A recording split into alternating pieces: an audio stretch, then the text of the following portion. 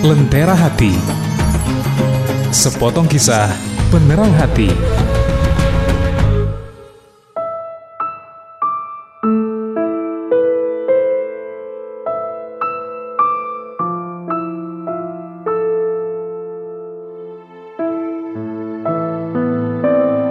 Assalamualaikum warahmatullahi wabarakatuh.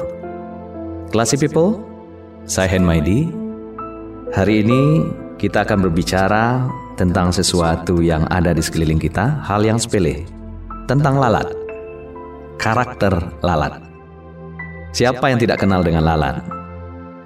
Apalagi kalau siap-siap mau makan, lalu dia datang, wah, pecah konsentrasi kita. Bukan apa-apa, karena ketika melihat lalat yang terbayang adalah kotor dan menjijikkan.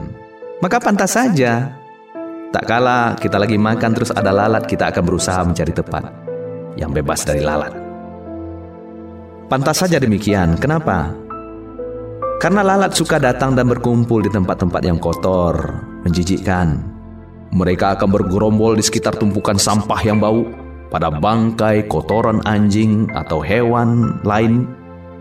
Di mana saja dia jumpai, hidungnya tajam benar, mencium bau-bau yang busuk, bau bangkai. Yang terbayang kalau lalat hinggap di makanan kita, yang kita bayangkan adalah di mana dia lalat hinggap sebelumnya.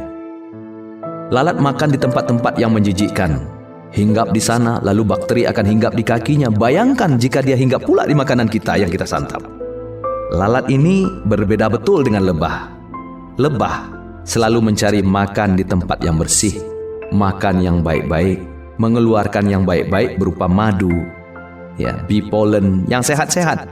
Dan ketika lebah hinggap, dia tidak mematahkan ranting tempatnya hinggap. Karakter seperti lalat ini ternyata juga bisa menjadi karakter sebagian manusia. Itu terlihat di mana dia berkumpul, di mana dia rame-rame sama orang-orang yang sekarakter dengannya, sama-sama mengerjakan perbuatan yang buruk lagi keji.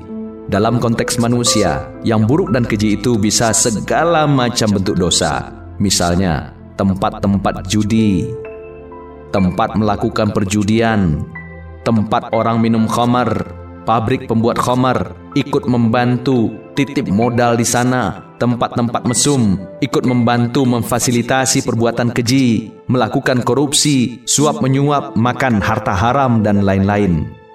Maka orang yang punya karakter seperti lalat akan suka berkumpul di tempat-tempat seperti itu. Kalau kita jijik dengan lalat, lalu bagaimana dengan perbuatan orang yang seperti lalat? Semoga kita terhindar dari karakter lalat ini. Amin ya rabbal alamin. Saya Henmaidi, mari kita berjuang menjadi insan sejati. Assalamualaikum warahmatullahi wabarakatuh.